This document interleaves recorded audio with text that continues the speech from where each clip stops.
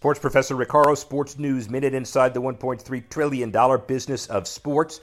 U.S. Senators Richard Blumenthal and Cory Booker spearheading an effort to create a federal law that would grant college athletes a range of new rights and enable them to receive what they call fair and equitable compensation.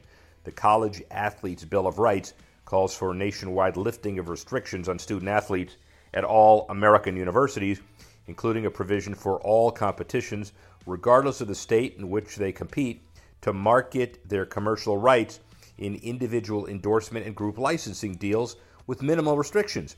Blumenthal and Booker's proposed legislation, which is also backed by other prominent senators, including Kamala Harris and Bernie Sanders, envisions comprehensive health care coverage for sport-related injuries and likenesses, commensurate lifetime scholarships, allowing athletes to transfer from one school to another without penalty, and revenue-sharing agreements with the NCAA conferences and universities similar to those in pro sports, while lawmakers in states including California, Colorado, Florida, and Nebraska have passed legislation to allow college athletes to earn money based on the commercial rights to use their names, images, and likenesses.